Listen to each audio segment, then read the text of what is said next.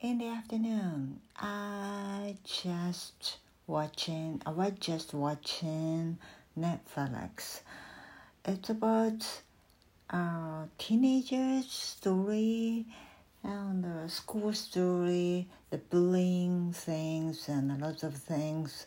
But it's about Spanish movie, maybe but I changed the script and the voice, and it's English. Also, voice English. I watched that. So, voice actor is really good.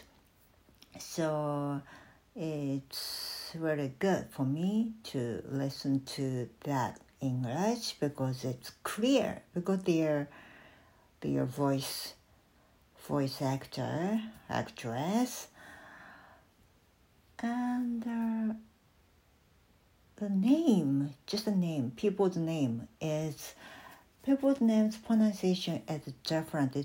It's really different from English, like Spanish or Mexican Spanish. I don't know, but I can tell that I'm not native English speaker, but I can tell people's names, accent and pronunciation. It's really different from English. So that was really fun. I enjoyed that